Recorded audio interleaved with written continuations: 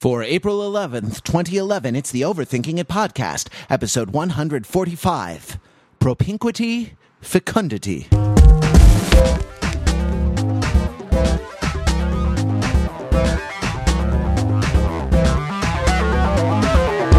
Welcome to the Overthinking It podcast, where we subject the popular culture to a level of scrutiny it probably doesn't deserve. With an entirely new microphone setup and the old broken down one lying in a pitiful heap on the floor, I am your non-crackly host, Matthew Rather, here with the panel to overthink all manner of things. We're leaving the summer movie preview off for a little while. Maybe we'll get back to it next week, maybe the week after. But I think we got you into the month of April or May last time, so we can leave that be and pick up with some unrelated randomness, as we are often want to do. Now, Pete mentioned in our run-up to recording the show that he had just finished watching season 5 of It's Always Sunny in Philadelphia, and it led to this question: what second or third tier American city would you like to set a? And I'm not the one who formulated it that way, so I apologize on behalf of whatever anonymous podcaster formulated the question in that way. What American city, not of the first tier, shall we say, would you like to set a sitcom in? And Pete Fenzel, I guess you're first in the alpha. Oh, wait. What? Wait, my friend. What? Pete, I'm sorry. The crown has been taken away from you. For the Matt has come back to the podcast. That's Finally. Right. Matt Belinkie is going to give the people's answer to the people's question. He's going to make the people's jokes about the people's popular culture. He's going to raise the people's standard of discourse. It's good to be part of another indefinitely extended introductory question, guys. It's been a while. You know what? This is an interesting question, because I think a lot of the answers that I would have suggested have already been put into practice. There's a show on HBO called Hung, which is set in Detroit, which the people in Detroit would probably argue with this, but I would say that at this point it is a second or third tier city. Obviously, it's become sort of like a microcosm of the country at large, which has sort of fallen upon hard times, and it's trying to cling to what's left of its dignity and perhaps get a RoboCop statue to get it back on its way. And I think that works very well. In Hong, it uses the setting to sort of as another character on the show. I thought Reno actually worked really well in Reno 911. Once again, it was sort of something where it wouldn't have worked if it were Las Vegas 911, because Las Vegas is sort of big and large and in charge, and Reno is sort of like a little bit more humble, a little bit more likable in its threadbareness. But I'm going to go ahead and say Austin, Texas, because I think the thing that's interesting about Austin, Texas is it's sort of this Brooklyn. It's like a little slice of hippie culture dropped into the middle of, the reddest of all the red states. Austin is the home of South by Southwest. I know it's got a thriving indie film scene. I believe Robert Rodriguez makes his films out of Austin, the Austin area. And so that, I think you can do a very interesting sitcom where you have a bunch of very sort of crunchy, ultra-liberal, white-collar artist types. And then you have this sort of this other strata of characters, which is this sort of dyed-in-the-wool Texans. And maybe they work together at some sort of software company, or some sort of company that would need both the Hank Hill style Texans, and then also this sort of I'm more of an iPhone carrying, tweeting, threadless T-shirt wearing type Texan, and I think that could be. I don't know what you'd call it. I'm open to suggestions on titles. Yeah. Excellent, Pete Fenzel. On to you. Oh, cool. Okay, so I have certain fascinations with certain sort of geographical features in the United States. And then one of them is throughout upstate New York, all of the elements of the Erie Canal and on all the parts of the Great Lakes region, and I just find all that to be pretty interesting and fairly underexplored stuff. So I think after much deliberation that I would probably set my sitcom in Buffalo, New York, which is a city that I feel like never really has been culturally identified, right? I mean, it's identified with the Buffalo Bills, right, coming in second in the Super Bowl all those years. But it's hard to tell because if you meet people from Buffalo, they tend to be very nice, right? But they're from New York. I remember a discussion we had in college at one point, although none of the people on this call were particularly involved in the discussion. It was like around us in an email thread where it was like, well, what is the best hockey team or sports team in New York? Right, and the Sabres didn't even get mentioned, or the Bills don't even get mentioned because they're not really in New York. And plus, Buffalo has Niagara Falls, which is totally awesome and has hilarious things happen at it all the time. And it is a sort of fascinating, bizarre place, especially now that it's kind of like was in vogue and is like passed so far out of vogue that I feel like Niagara Falls might be ready for a comeback. In much the same way that like you can now go to a fancy restaurant and get like Wiener Schnitzel because like German food is kind of making a comeback. Or baked Alaska. That used to be cool and then are not cool anymore, and if it's been uncool for long enough, they come back around. Yeah. There's something old-timey about it. And old-timey is cool. Old-timey is in. So I don't know. I don't know whether you center it around Niagara Falls. I don't know if you center it around the lake. I don't know whether you just put it in Buffalo and you call it something else. I mean, you could make it a sports fan sitcom, but there have been a lot of those. I'm curious as to why people are in Buffalo. Like, what are they doing there? And there's a lot of them. Like, Buffalo, I looked it up, is the 70th largest city in the United States with 261,310 people, which I counted by hand via Wikipedia in 2010. So I mean, there's a lot of people there. There's a lot of stories in the naked. Well, it's not naked because it's too cold. There's a lot of stories in the Gore-Tex-clad city, in the fleece-insulated city. Exactly. And you call it Every Part of the Buffalo, and it's about all the different people who live in different parts of the city. Oh, we should have insisted that you make a name. Matt, do you have a name for your show? I'm still working on it. I'm Googling frantically to try to come up with a pun. Got it. Not Lost in Austin doesn't work? Or Lost in Austin, yeah, all right. But Lost in Austin is about Jane Austen. That's a show about Jane Austen that I'm familiar with. Jane Austen who gets stuck in time. Does anyone remember the 9th season of the Smurfs where they got those time crystals and they got stuck in time? Oh, like yesterday. Yeah, so nobody else remember this season of the Smurfs where they got like stuck in like medieval France and they had to like help Joan of Arc and stuff. I swear this exists. I'm providing a link. I didn't even realize the Smurfs had seasons per se. Like there was a lot of turnover and syndication and showrunners and things like that. Yeah. You Google. Sorry, I can't say Google tonight. You Google the Smurfs that time forgot, and you will become educated. Excellent. Are you sure it's not the Smurfs that smurf for smurfed? Not all verbs have to be replaced with Smurf. You mean Smurf with Smurf? If I were trying to promote the new Smurfs movie virally, I would have some sort of Smurf to English dictionary that I would put out, and it would just be like every word translates into Smurf. Oh, Smurf this, Smurf. But is Smurf unconjugated? Does it, I smurf, you smurf, he, she, or it smurfs, we smurf, y'all smurf? I don't know sadly enough about grammar but what's the opposite of an expletive, where an expletive is a part of a sentence that can be removed and not change its meaning, whereas if you remove the word smurf from a sentence, it's no longer a sentence, so it becomes essential all of a sudden. Yeah. Whatever that is, that's what it is. It is. Well, let's smurf right on to Parrish. Hey, John, what's going on? Hello. So we're still on what second tier city would be the setting for a? So does it have to be specifically a comedy type, like a sitcom or? No. You can do it. You can pitch an hour-long drama if you want, a gritty cable drama. I'm gonna do a sitcom anyway. So.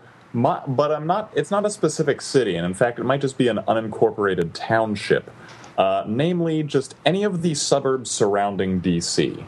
So, as our international, Chevy Chase, Maryland. Chevy Chase, for instance, or, Alexandria or somewhere like that. So as our international listeners may not know, or maybe not everyone in the country knows, the suburbs surrounding D.C. are some of the most expensive places to live in the country, if not the world, largely because of their proximity to D.C. and because the people who live there, are probably getting money from, companies that they're lobbying for or from government contracts or things like that. So they don't really care what they pay for. And they're not substantially nicer suburbs than anywhere else in the country. There's just really, really a lot of demand. So I wouldn't even throw the political aspect into it. I just have it be like a Desperate Housewives or a Modern Family or something like that, just set in one of the, most expensive suburbs in the country, and just the weird lifestyle choices and behavioral changes that sort of thing engenders. Awesome. Do you have a title? No, I kind of wanted to shoot that to you guys. Can you brainstorm a title? Chasing Chevy. That would work. That would the work. Army of Northern Virginia. Too soon. Fair enough. Too soon. Sure. 150 years is too soon. What about like the other Maryland or something like that? The idea is that it's the Maryland that you don't see in The Wire. Yeah, it's interesting because having moved from Maryland to Boston, almost all of the other people I've met from Maryland were from that area of Maryland, the Southern Maryland, D.C. corridor area. I think I know only one or two other people up here from northern Baltimore County, which is where I'm from the streets, the mean streets. The mean streets of Towson. Awesome. All right. On to me, finally. My fictional sitcom will be set in the town of Daggett, California, which I think it might be stretching to call a second or even a third or perhaps even a fourth or fifth tier city. Is it even a real place? It sounds like it could be fictional. Yes. Daggett is on Interstate 15 between Los Angeles and Las Vegas, but it has this claim to fame. There's a weather station there. So if you're in Los Angeles and you're getting the weather in the region, one of the lines will always be like, in Daggett, it was 98 degrees today. And, and it's why is Daggett on there? Well, because Daggett is near the bigger city of Barstow. And so my show will be called Daggett, Gateway to Barstow, and will involve Daggett's two sort of distinguishing features. One, it's on the route between Los Angeles and Las Vegas, so lots of trouble blows into town that way. And our heroes who run an old-timey kind of, roadside diner. Do you have Bob's Big Boy back east? Do you know what that is? If I said that to you, no. Oh yeah, we're familiar. Or like a friendly. I work here. As the French get it. They're sort of. Yeah. Like a Friendly's or a, I don't know, Rob Roy's or, I don't know, something like that. Howard Johnson's with not a hotel, just a, restaurant. Anyway, but the, sort of Formica counters, not brick, sort of stone walls and kind of 60s architecture. They work there and trouble blows into town. And then also it's the terminus of Interstate, the kind of the western terminus of Interstate 40. So all kinds of trouble, blows west across Interstate 40, across the Texas Panhandle, from Arkansas, or wherever Interstate 40 goes. I think it starts in Arkansas. And, or maybe passes through it, or maybe I'm totally wrong about that. Tennessee, Arkansas, Oklahoma, New Mexico. Wow, there's a detailed Wikipedia page for Interstate 40, and all kinds of things go. Mm-hmm. You know about the interstate system, right? That Interstate 10 is the southernmost, and Interstate 90 the northernmost east-west thoroughfares in the country, and they go 10, 20, 30, 40, 50, 60, 70, 80, 90. Did you know that? Now. Yeah, no. There you go. Duly noted. This is 40, so it's a little bit south of the middle of the country, and it terminates in Daggett, Gateway to Barstow. Do you have a name for this show, Matt? It's called Daggett, Gateway to Barstow. Can you call it like Dad Nabbit? Gateway to Bar Nabbit Stowe? No, because those aren't real place names, and that would just be silly. Can you call it Smurfing my Smurf in Smurfness in Smurftown? So we're gonna get to It's Always Sunny in Philadelphia and our other topics in just a minute, but we have a new sponsor. That's right, there's someone new advertising on the podcast, and it's us again, but for a different thing. Again? Okay, fair enough. I know. We're foolish enough to keep buying ad space on our own podcast. The accounting for which is very, very, very, very difficult. We have a new episode of The Overview out, and it's the overview of The Karate Kid. And John is the only person on the podcast tonight who was on it. So maybe John can sell us on The Karate Kid. Tell us what you talked about a little bit. Why should we listen to the overview of The Karate Kid, John? No reason. No, I'm kidding. It's a great It's a great overview. It's a really fun one. It's myself, Mark Lee, and Dave Scheckner talking about all sorts of things, about the geography of Southern California, about Orientalism and the notion of the other, who, there's really more than one other than just Mr. Miyagi in the film, but I will leave it to you to find out who, about the notion of martial arts, both as an American practice and where it comes from in Japan and Okinawa, all sorts of great stuff, and about bikes, about having a sweet-ass bike. And by bike, you mean bicycle. You don't mean motorcycle, right? Yes. If that wasn't clear, yes, I mean bicycle. Awesome. So a couple things about it. One, we've reduced the price on the overview. You can get the overview for only $2.99 on overthinkingit.com/store. And what's more, in honor of the Japanese origins of karate, we will be donating $1 for every out of every purchase, about a third of our take, for the overview, to Japanese earthquake and tsunami relief. So you're doing good by buying the overview. You're entertaining yourself. And in case you don't know, the overview is our series of alternative commentaries for some of your favorite movies, all of which we only choose ones that are available on Netflix streaming, so that you probably already have access to this film for no additional money. And so for a couple bucks, you can listen to us talk about it. You can play the track while you watch the movie. It's timed up with the movie, and you can listen to what we have to say with your smart, funny, fake internet friends from overthinkingit.com. So the overview. We love you. We do. Hey, you're the best. And we want to spend the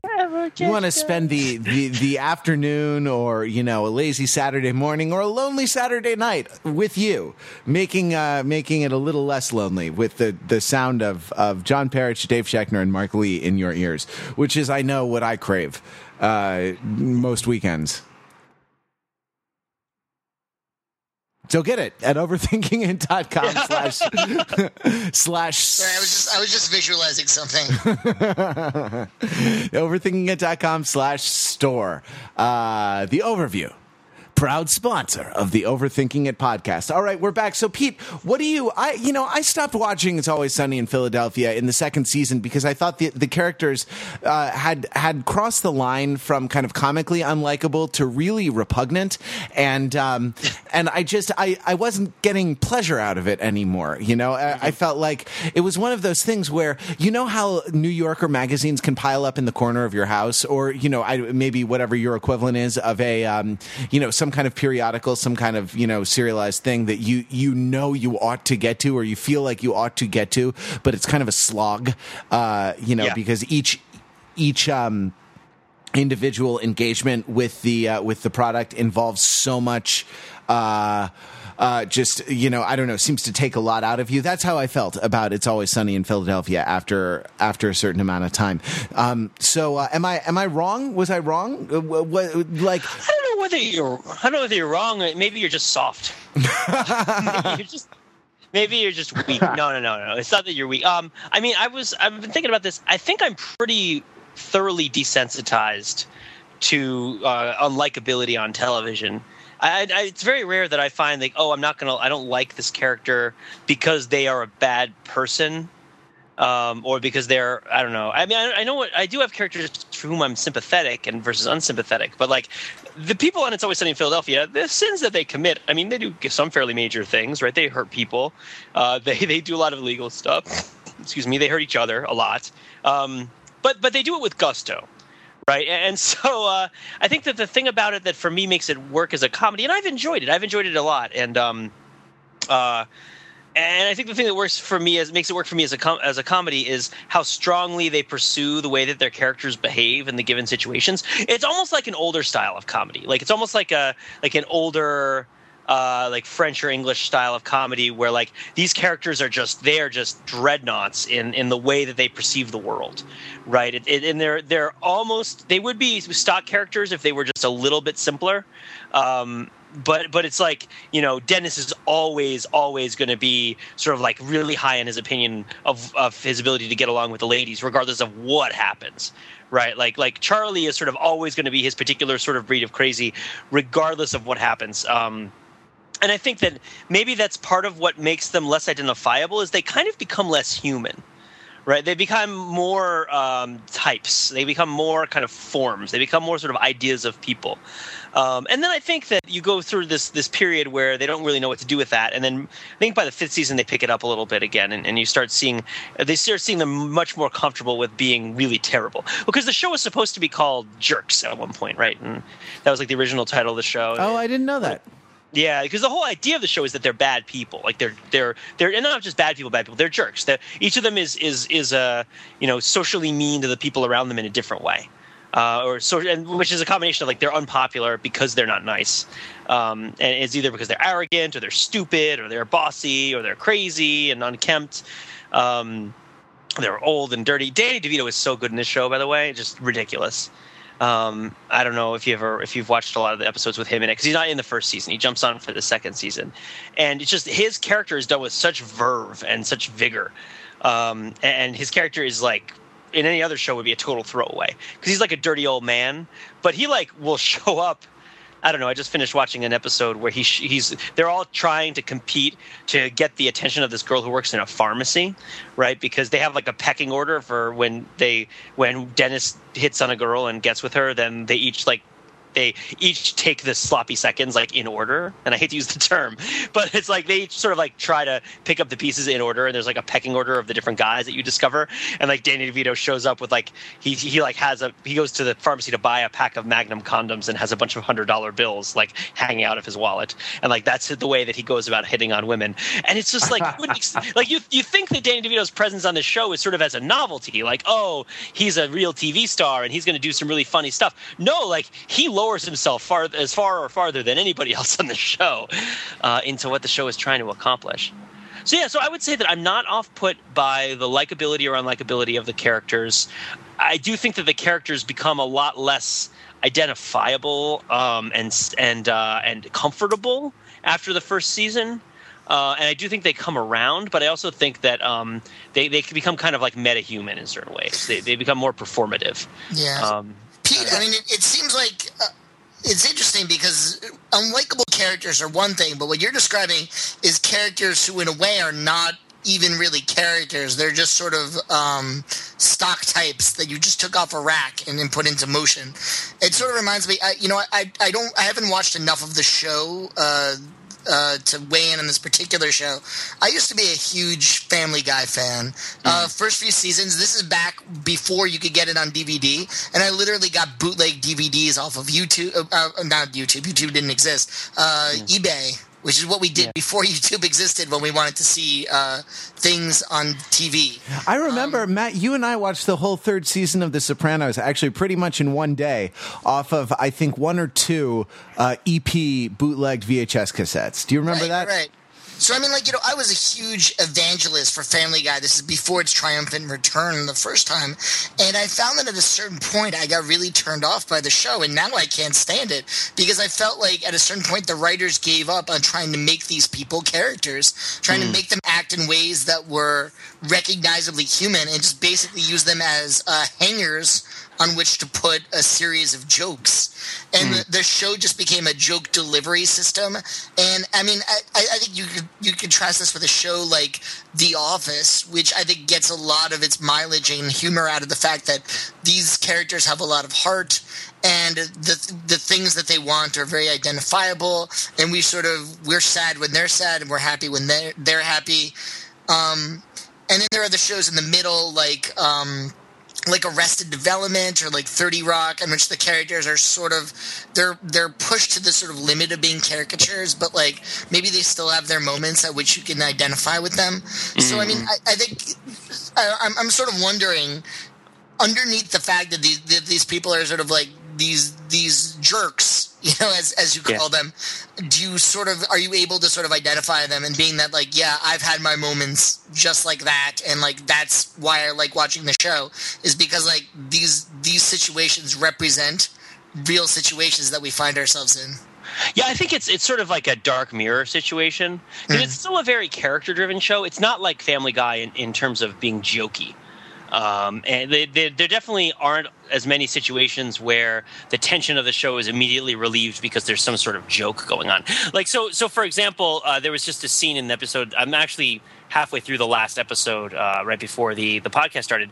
In the last episode of season 5, where they found out that they've been unbanned from this annual Flip Cup tournament among all the different bars in Philadelphia, because they run a bar in Philadelphia. So they go to their rival bar, and they were banned 10 years ago for poisoning their rivals in like a Flip Cup competition. And they run into the bar, which has now become sort of a fancy gastropub, like for like older people, and like just sort of like trash the place and heckle people and like taunt everybody. And they call out the manager to sort of declare their challenge against him, at which point he's like sort of flabbergasted that they would do this because he doesn't remember really who they are or why.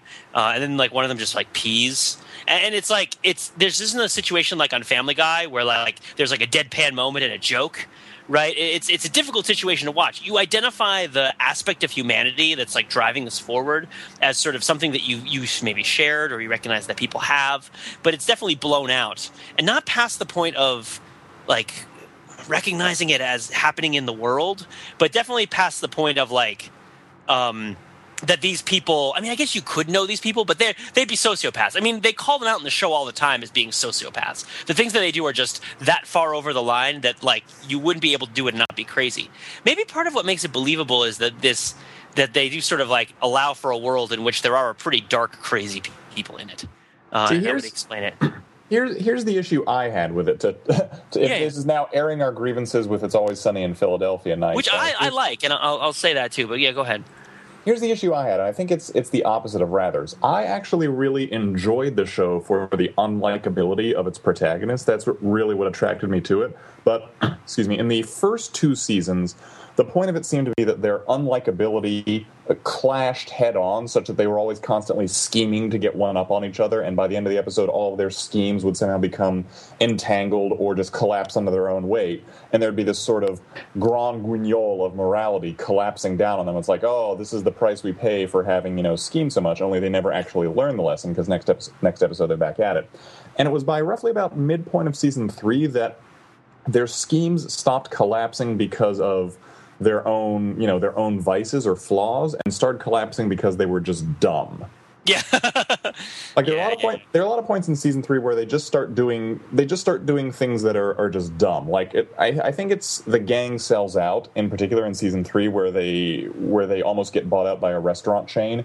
And it's that they're so perilously close to making lots of money if they would just shut their mouths for 3 seconds.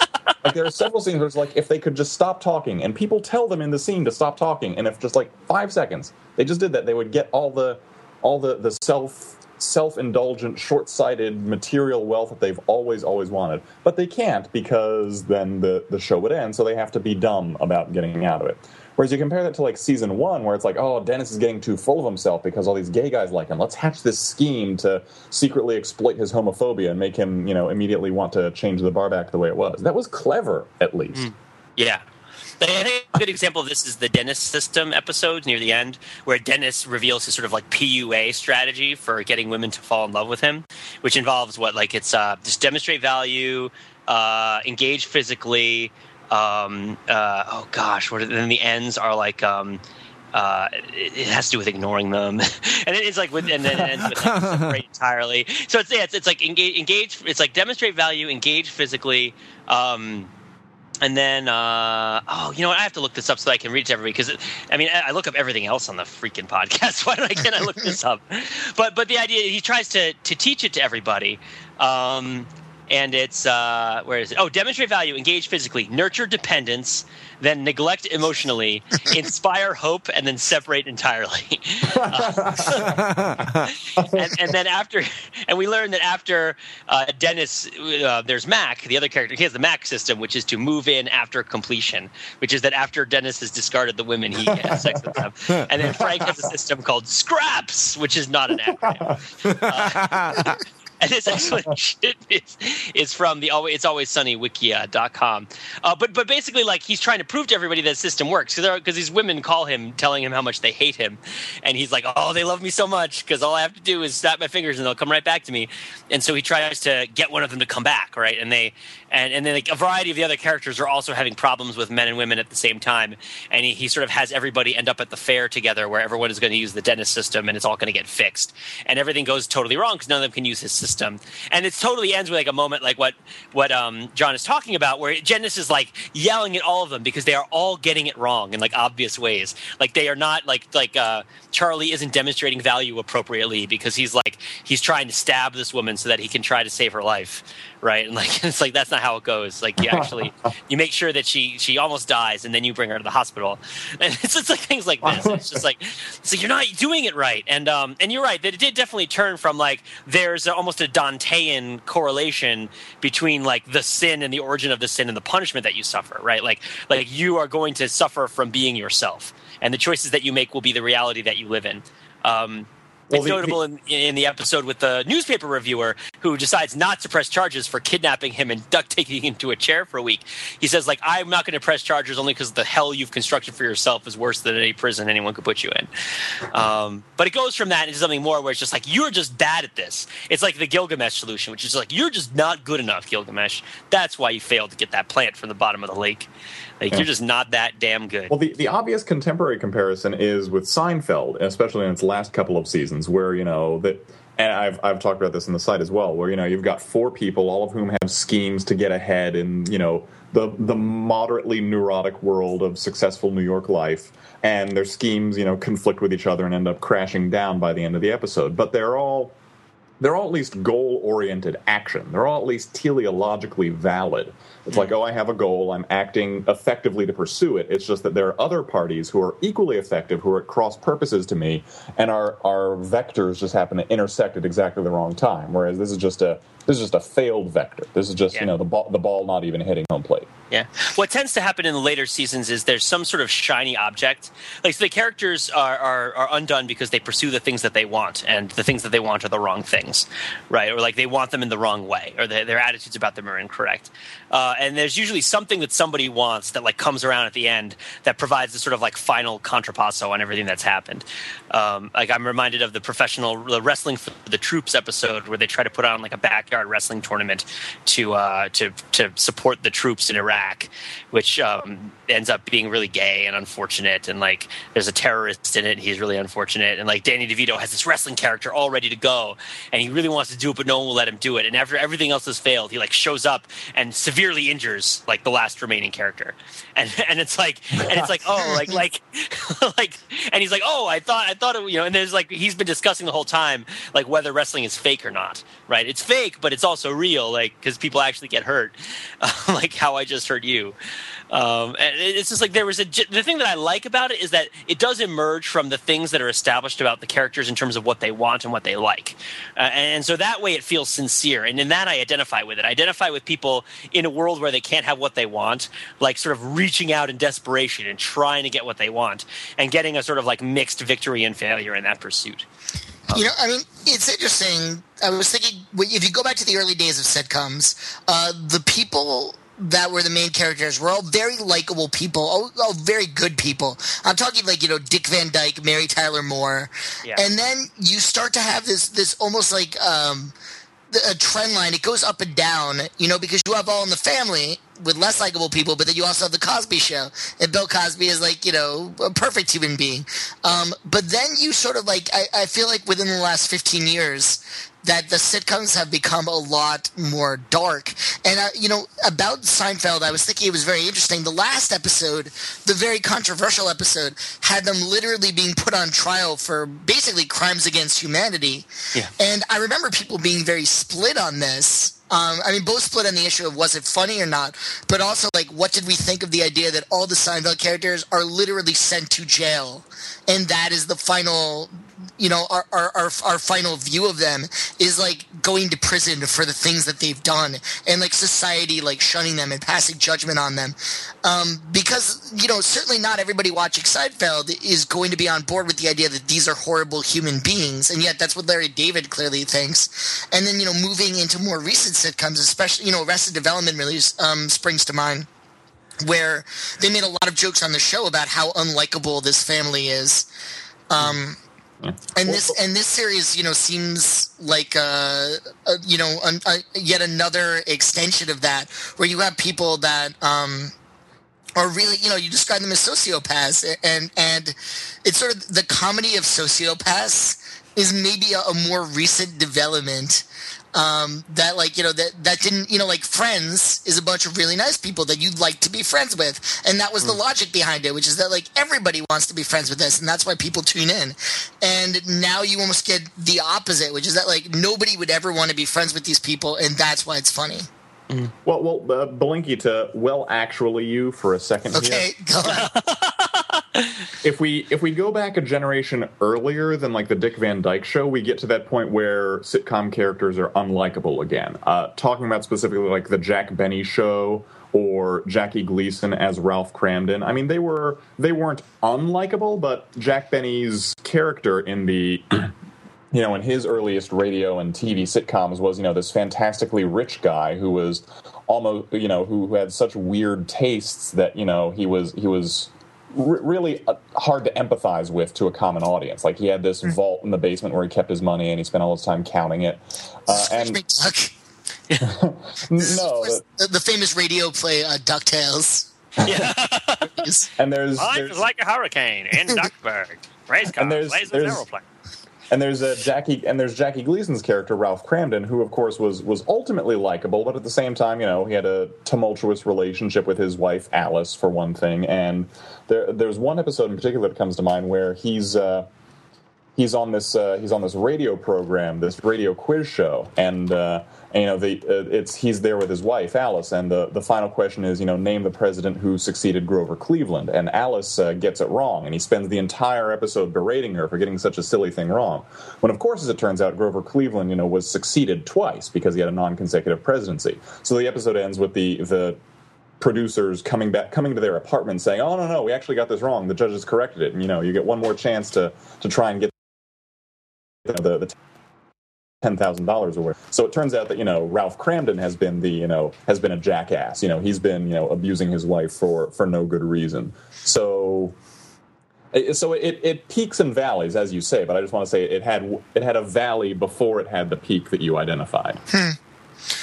Yeah, I would also pose the question of, to what degree does the likability of certain kinds of traits change over time? So one sitcom I think of, and I want to pose this, is you guys watch, if you ever watch How I Met Your Mother, right?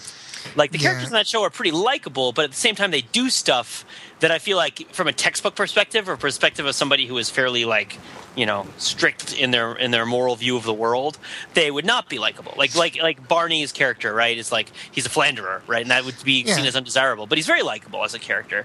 So what degree is this good or bad? What do you guys think about that stuff? I mean, a lot of it's about how it's played. That in a way, How I Met Your Mother seems very similar to It's Always Sunny, and that just the fact that you mentioned that there is a wiki for It's Always Sunny, would you go as far as to say that there's like a large amount of world building going on with the show, that there are sort of recurring things, that there's little pieces of lore that are introduced that come back? Oh yeah, Charlie Day talked in one of the interviews I watched with him about how they liked Arrested Development a lot, and how there's elements of that. It's not as profound. Like one example is I just saw an episode where they make a commercial to sell some merchandise, and it's taped over a videotape of a bunch of events that are videotaped in like the second season. So it's like you see like when they were trying to make a news show for public access, right? It's the same VHS tape, and like the beginning and end of the tape are like Dee being hosed off with a fire extinguisher because like that is what happened when they were doing it the first time around, because they were trying to get her to run into a burning building and save these cats, but she didn't know that the building was going to be on fire because they didn't tell her. So like you need to go into this room and get these cats and come out and we'll videotape it, and then they set the building on fire in the hopes of making like big news that everyone would want to watch and then be famous. And so like they make a commercial for their merchandise, which is terrible because it's all shot badly and they don't know what they're doing, and there's a bunch of women with really large breasts for no reason, and because that's what Danny DeVito loves, and they all talk about it. And then at the end, it's like Dee being hosed off with a fire extinguisher. And so if you watch the second season, you recognize it, but it's not really obscure. Right, like it's a callback, but it's not required to understand the meaning of later episodes. Yeah. It's definitely like they like to make callbacks and like to construct the world. The Hutch is a recurring character, like the actor who played the Hutch in the Joe Schmo show. Yeah, I was wondering, are you referring to the Joe Schmo show as if everyone knows who the Hutch is? Well, the Joe Schmo show is the best show ever, so I think it's important for people to know about it. To the point where I'm surprised that there continues to be reality television. Yeah. Like, the Joe Schmo show is to reality television what Madame Bovary is to the romance novel. Yeah, exactly. Once you've read it, you don't need any more. Yeah, like, it's done. It completely ends the genre for all time. Exactly. So yeah, there was an actor. He's the husband of Emily Deschanel, who is the star of Bones, along with that guy David Boreanaz. But it's what's his name? This is another thing where I should have looked up before I opened my mouth. But yeah, no, he plays a recurring character named Cricket, who starts out as a priest. And like rapidly and finally becomes this sort of like homeless drifter that they enlist in their schemes from time to time, to like great detriment to his physical and emotional well-being.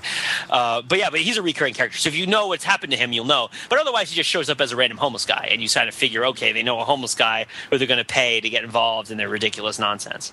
But it just turns out that he also was in love with the girl at one point and all this other stuff. So there's a recurring character of like a soldier from Iraq who first shows up in a wheelchair because he twisted his knee, but they think he's handicapped, so their opinion of him falls drastically.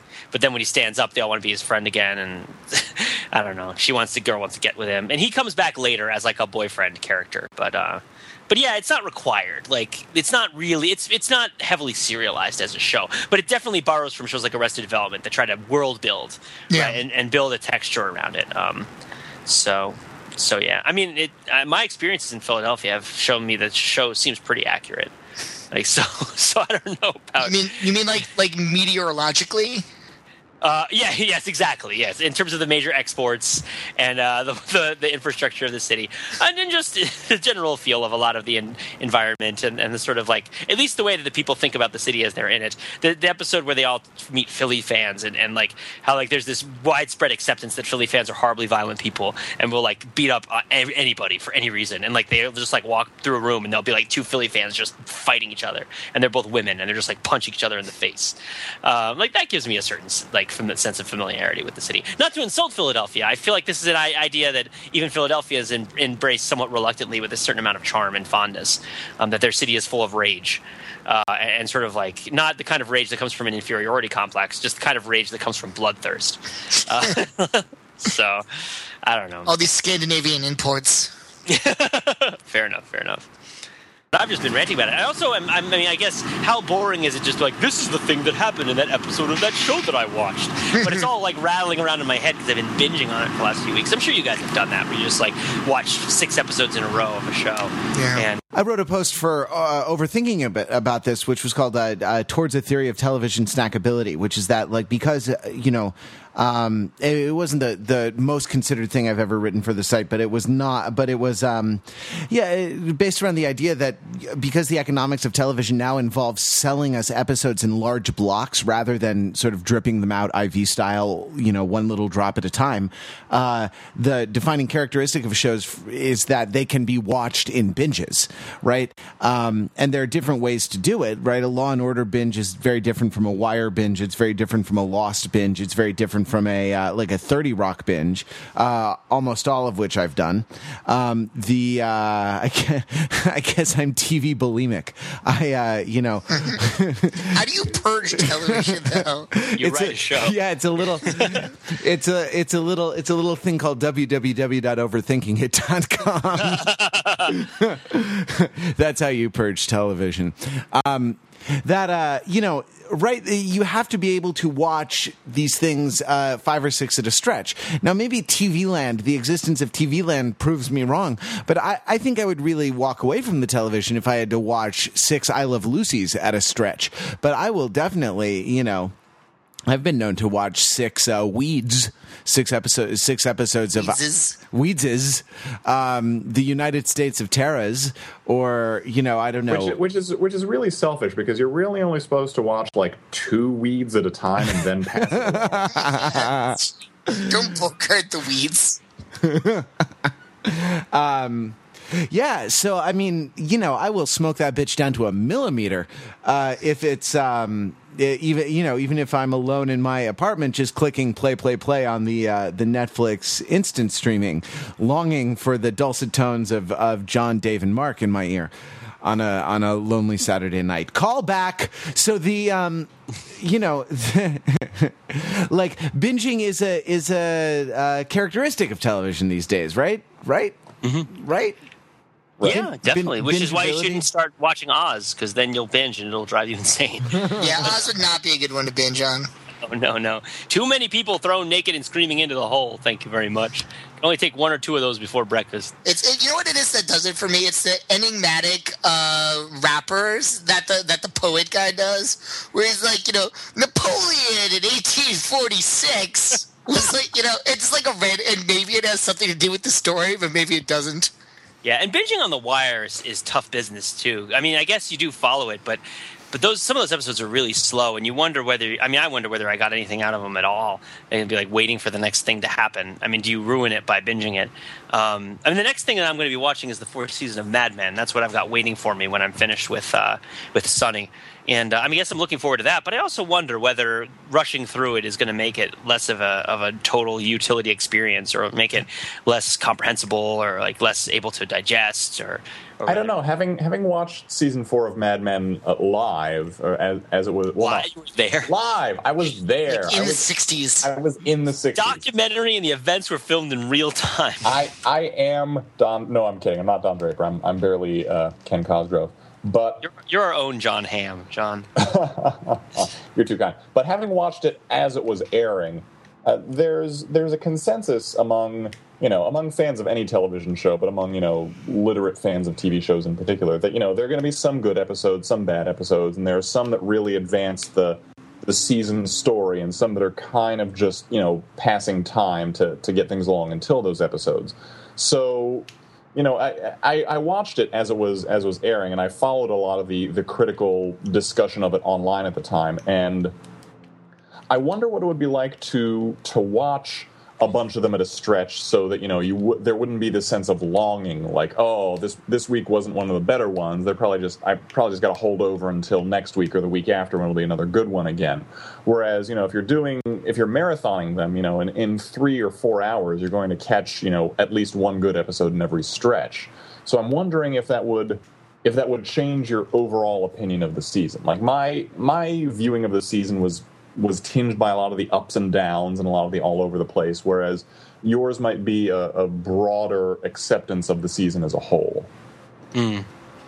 It's difficult getting it kind of filtered out in drips and drabs week after week because I don't want to disparage the episodes that kind of spin their wheels in place, especially for a show like Mad Men, where part of the point is creating texture and just having you experience the texture of the show. And it's not, it's not super goal oriented narratively. Yeah, but it's still possible to do that and be good. I mean, it's not like atmosphere is not an end in itself. Atmosphere should be something that should be accomplished through the setting and the dialogue and the acting and the choices that otherwise evoke a story. Atmosphere is not just an end in itself. Sure, I guess so, but I think that things can have a different kind of narrative pace at which the wheels of the plot turn, and I don't know, Mad Men is not super plot driven anyway. I mean, certainly there are things that happen, but I don't know, from a certain point of view, a lot of it is just spinning its wheels. You know what I mean? A lot of it is just another. I mean, the most plot oriented arc I can think of on Mad Men was the end of the end of the third season, when they're starting the new. They're starting the new agency, and it's this kind of cloak and dagger sort of thing. Like, will they? Won't they? Can they get it done? Can they form the right alliances and things like this? This is like one of the only instances. Otherwise, it's like, I don't know, long lingering tracking shot of Betty laying on the fainting couch. You know what I mean? Or that or the moments they play for comedy, or the moments they play for comedy and or shock value, like in season 3, for instance, where to talk about it obliquely, where a character suffers a particularly grievous and sudden injury. That's a shocking moment, and then there's a lot of plot that unfurls after that, like, oh, what's going to happen to the office? Are we going to get him to the hospital in time? Et cetera, et cetera.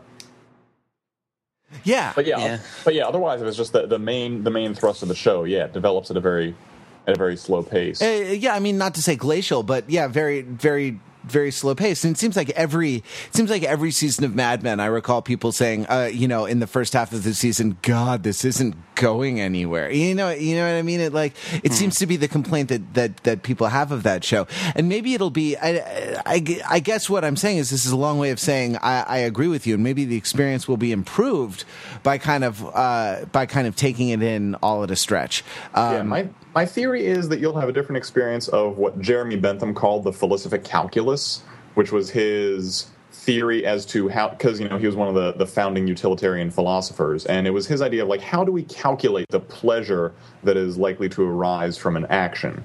And one of the key variables in there was propinquity, or how soon is this action going to bring pleasure, and after that, fecundity, which is the probability that this action is going to be followed by similarly pleasurable actions. So you're really heightening the propinquity and fecundity of the Mad Men viewing experience by watching it in big bursts. That makes a lot of sense. What do you want to get out of the show? Although, of course, this is all about art, right? This isn't really about what you get out of it. This is about, the sort of creative mission of humanity and our sort of articulation of our imaginations and our interaction with the world, right? Like, this is about fleshing out the human project, right? That's what the magic of television is seeking to do, right? I thought television was a couch between advertisements. Yeah, that's what it is. Oh, it's for smurfing. You're Smurf when you smurf? Don't smurf your smurf while you're smurfing the television, Pete. You'll go blind. Yo, dog, I heard you like Smurfs, so we smurf.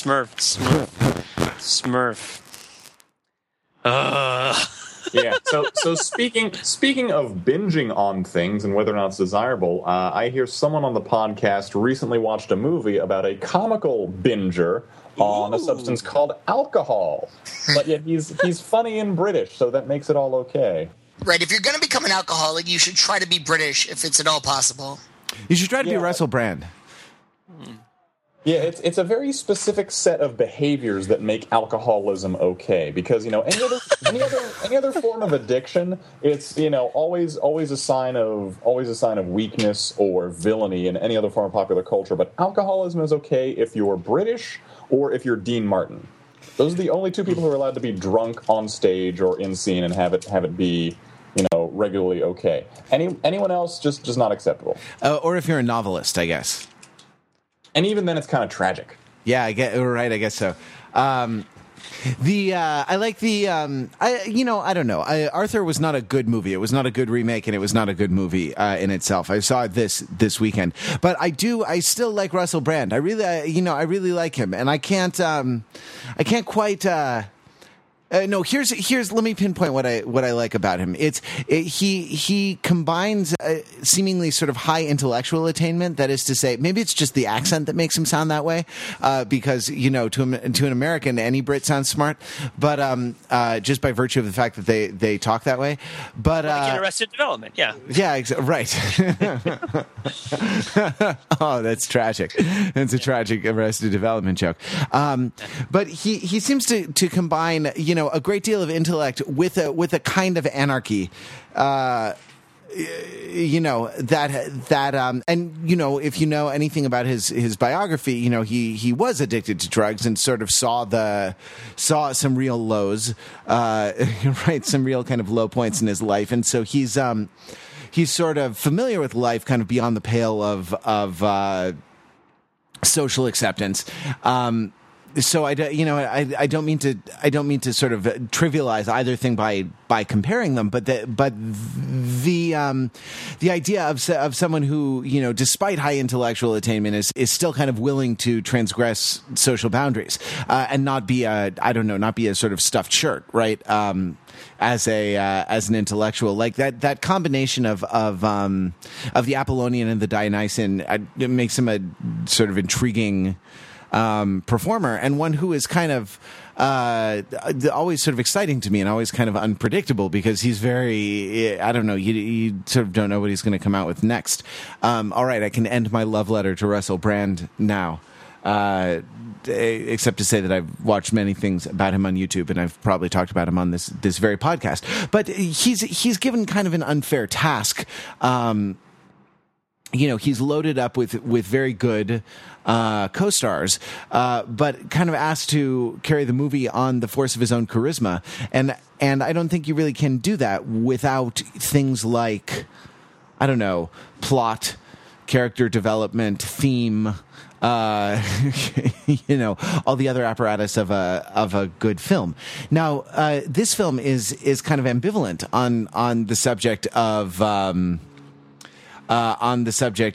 alcoholism. He does go to AA, and right 30 years ago when the original was made, it was not quite such a thing. The idea of kind of, we didn't have celebrity rehab, you know what I mean? The idea of sort of 12-step programs or of like inpatient treatment for addiction was not at the forefront of the public imagination the way it is, and the way our celebrities are now. It was sort of looked on as what, a sort of personal issue or a personal failing, or like a failure of will to drink, or maybe just to drink to excess and despite negative consequences, and and to sort of persist in doing so despite the fact that your life is falling apart. And this is, but it's not presented as that. I don't know. It's sort of presented as a character flaw. That is to say, the alcoholism is more a symptom of the larger character disease, which is what, childishness or hedonism or selfishness, rather than being a disease in itself. The way it's, I don't know what, treated in the medical literature, right? It's kind of secondary to the larger problem. And God, it's been a while since I saw the 1981 movie on Betamax, right? Because that's how I would have seen it. But it wasn't that big of an issue back then, right? He wasn't an alcoholic per se. He was just colorful, right? No one has seen Dudley Moore in the original. I mean, I haven't seen the original Arthur, or the remake, but I'm familiar with sort of the general oeuvre, like not oeuvre, but the general feel of him.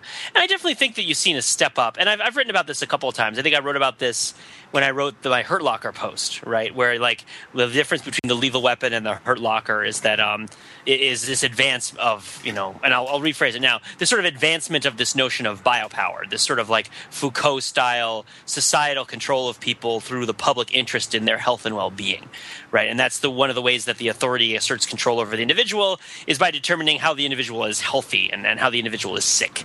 And things that are undesirable become illnesses because that gives people the authority to declare a sort of stewardship over them. But but it's more. I mean, it's more than that. It's the authority can kind of dictate the terms on which. Dictate the terms on which the battle of sickness and health will be fought, and right, yes. and the sort of concomitant with the advance that you're talking about is another sort of progression from seeing sort of psychological illnesses as illnesses of the soul, as it were, to being illnesses of the brain chemistry or neurological illnesses in some way. And I think I think you're saying that kind of at the same time as you're saying the other thing, right? Yeah. I mean, I think when I think about the old way of saying that you were an alcoholic is that you have a drinking problem, right?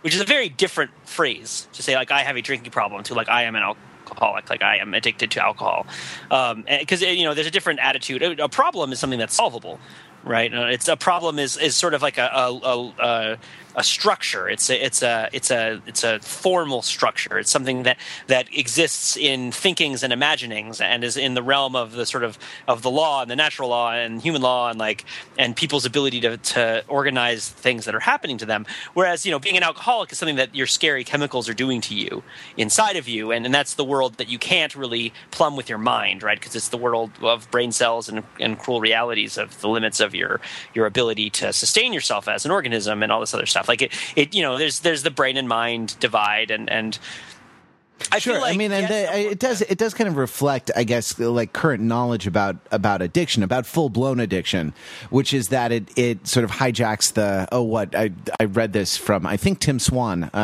podcast guest and frequent OTI commenter. It hijacks the mesolimbic dopamine reuptake pathways or things like this. That is to say, it hijacks your brain into thinking that like getting the drug is equivalent to things like eating or sleeping or breathing or other kind of basic, survival drives. And so it kind of hijacks your survival system. And so yes, we know that now. Okay. That's how it works. But like one of the important things about how we live is the kinds of stories we tell ourselves about ourselves. And if you're living in a world where you are kind of fundamentally not in control of your personhood, that's a very different kind of world to live in than a world in which you are, you have a ton of agency in kind of determining the contents of yourself.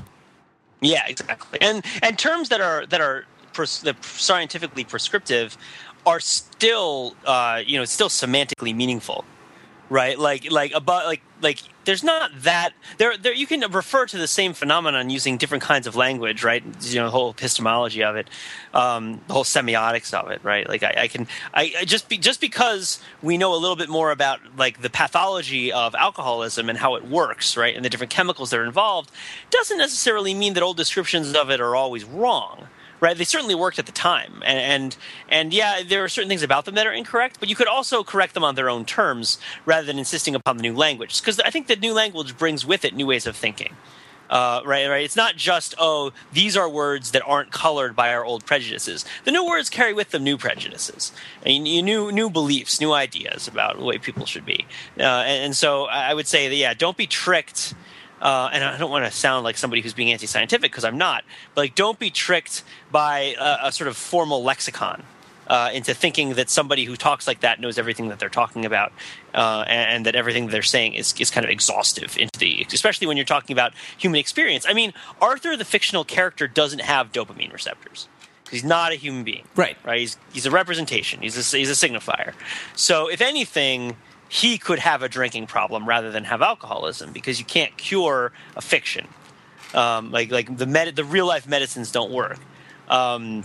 So in that sense, he's a representation. Why is it that we need to represent our representations as having these kind of physical things? Well, we're trying to reflect through mimesis the things that are happening in our own lives, but now we're still existing in the realm of the mind, right? And the realm of kind of symbol and icon, and not in the realm of like actual therapeutic medicine. Right. So it's important that we don't always have to use the same words all the time. It doesn't always mean the same thing. Yeah, and that all makes sense. Sure. Yeah, and it's important. Like scope conditions are important. That is to say, like the claim science makes,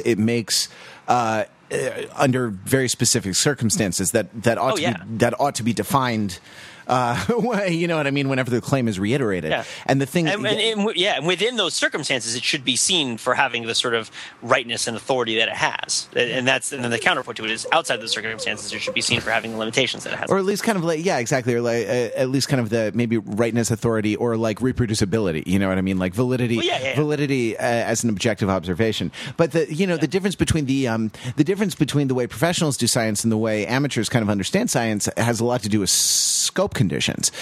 You know what I mean? Kind of generalizing a result or a finding past what it can bear.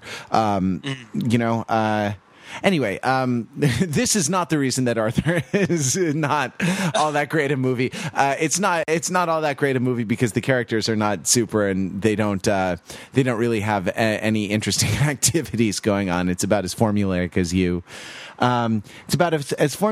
would imagine, and it pulls all its punches. It pulls its punches about capitalism and kind of the evil of the corporate machine that Arthur doesn't want to enter into.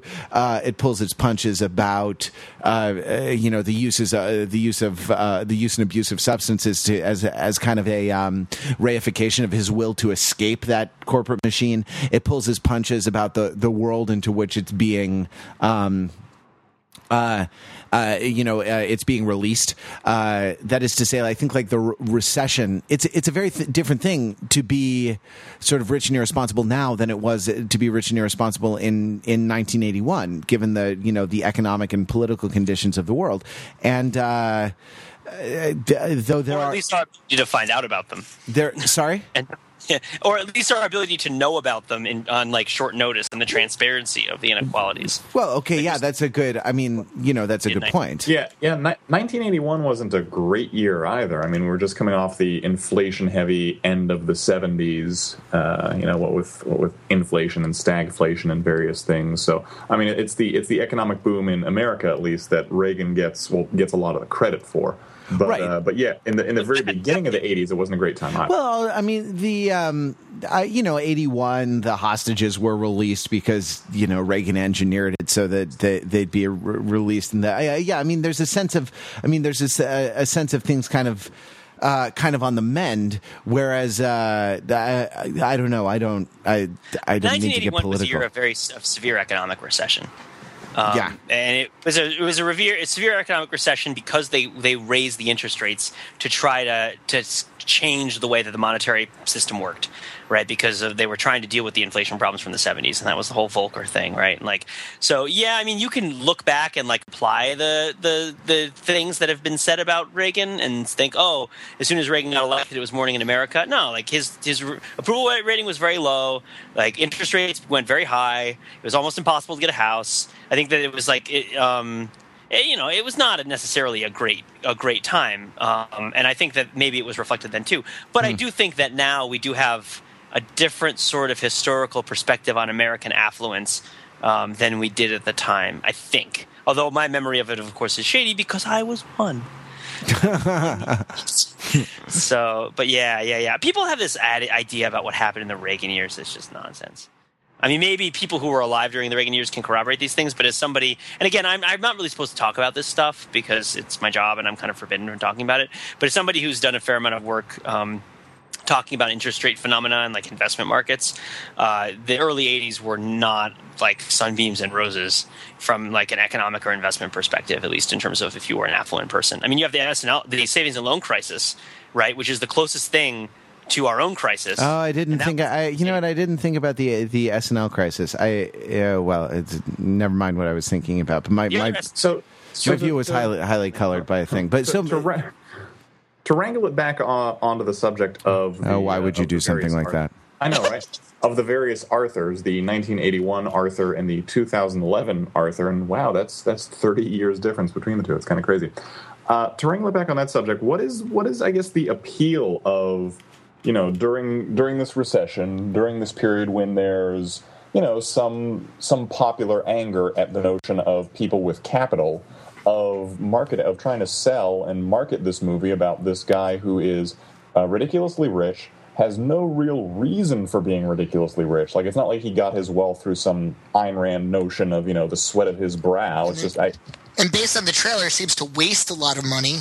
Yeah, exactly. So, what is the appeal supposed to be? I mean, obviously, as Rather describes it, it wasn't very appealing of a movie to watch, and it doesn't seem like it's going to be in the theater. But I mean, obviously, it was conceived and planned after the economic downturn, so that it's not like Confessions of a Shopaholic, the Isla Fisher movie that came out in early 2009 and just had the bad timing of being a movie about conspicuous consumption and living in debt that came out right at a time when the economy was just tanking. But I mean, this one is conceived as a post-recession movie. Yeah, it is, and I mean, references made to the recession. At least the production of the movie happened in in the current sort of the current economic downturn. So, like, I mean, I think a couple of things about it. Like, one, it's a fantasy of sort of limitless resources, and right, like one of the things that films and television offer us is the ability to indulge momentarily in the fantasy that we can act on certain impulses without fearing the retribution of society, right? I've kind of harped on this a lot in, especially talking about Law and Order Special Victims Unit, but they can be kind of fantasies of sweetness and light as well. That is to say, like, what if I could, rent out Grand Central's terminal to have a, romantic dinner with my girlfriend or the girl I'm trying to date? You know what I mean? Like these sorts of things. And in that way, this is sort of what psychoanalytic literary criticism, right? The film becomes a representational space for your most outlandish desires, and so that's one thing. Another thing is that the money is bad. Right in the movie, and that the Jennifer Garner character represents the kind of acquisitive, kind of hardworking badness of the money. Her father is a contractor who worked his way up, and he's they're crass and they are acquisitive and they are kind of business minded and they don't see kind of the beauty of things. Whereas Arthur is kind of a unique, sparkly, childlike soul set loose in the midst of this. I had a second point, but I can't remember now. One was that it's kind of fantastical. Two, I think, is that it's a morality tale about about how the money is bad and needs to be renounced or at least overcome. In order to grow up and find yourself or something. Do you want to grow up? There is that fantasy of consumption, I guess. Like, if I had millions of dollars, what would I indulge? So yeah, okay. There is something to that, and I can see how that might appeal to a market in the midst of heavy recession and unemployment. Although apparently it really hasn't in this case, and I don't. Yeah, no, it didn't. I don't really know that. I mean, we consider Arthur, the original Arthur, a classic in that Dudley Moore gave a great performance in it, but it hasn't really caught on the way that other movies from around that era, like it's not Ghostbusters or anything. Sure, exactly. Yeah, I mean Ghostbusters, which actually Ghostbusters is interesting because it's about kind of mobilizing against the recession and mobilizing against the kind of larger social forces which feel kind of supernatural by which I mean both powerful and menacing somehow. And like the ability of people through kind of a coordinated effort to to overcome those forces from from outside. Arthur is more of a kind of individual Bildungsroman. Here's the other thing I wanted to say about it. Here's the second point I wanted to make. That it's a remake, right? Like, and remakes are seen as a relatively safe bet in an environment where a lot of people are not going to the movies anymore because they've worked before. And I think that this was meant to be kind of a confection. It was meant to be kind of a cotton candy cloud of a movie that is very sweet, not at all massy, and forgotten the instant it's consumed, right? To bring this sorry, you can go ahead. I was going to change the subject a little bit. So no, change the subject. So while you guys have been talking, I've been looking up a little bit of the lore behind Arthur, and I think that there's some interesting stuff here too. Like, why is the legacy of this franchise what it is? And I think we have to go to the writer-director of Arthur, a guy named Steve Gordon, who died of a heart attack shortly after Arthur came out. He's only like 44, and he hadn't really done a whole lot of stuff. But he had this movie that he won Academy Awards for it. You know, it's crazy popular, successful movie, like top the fourth highest grossing movie of the year. Big success. And so if you're wondering, well, why did it not become Ghostbusters? Well, he never did any follow-up work because he died, right? And then I look back at some of the stuff he worked on before, and he did, I don't know if you guys were talking about these specifically before, but he worked on Barney Miller, and he worked on the Dick Van Dyke Show. And then bring it sort of like, and I'm trying to think, where does this character come from? Right, like we were talking about the economic cycle, and we're talking about, is he a social commentary? But if you go back to 1973, which is around like All in the Family time, right? And it's like the 70s, and there's a show called Lots of Luck that starred, I believe, Dom DeLuise, where it was about a guy who runs a lost and found department and is surrounded by like sort of hangers-on and unemployed people who all like live off of his salary. Like maybe Arthur being rich isn't the defining thing about the character of Arthur as he was written by Steve Gordon. Maybe Arthur is a character who is primarily indolent, and like the fact that he is rich is just sort of a circumstance that they created for the movie.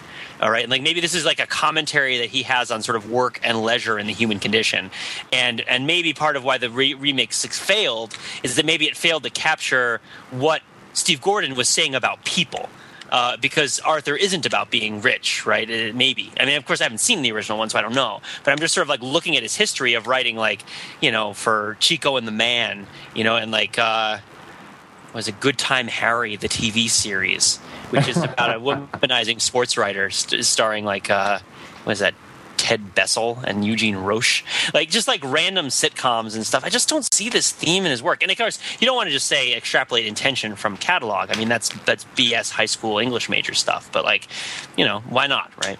Well, I guess we should open it up to you. If you have anything substantive you want to say, you can come leave a comment on the show notes on the site. I hope you download the overview, the copy of the Karate Kid. Check it out.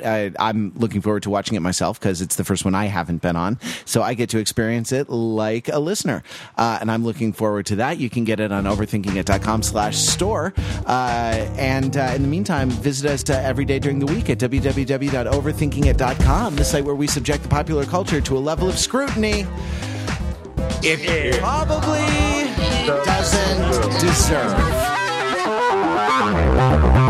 I liked the Overthinking It podcast until they all got unlikable.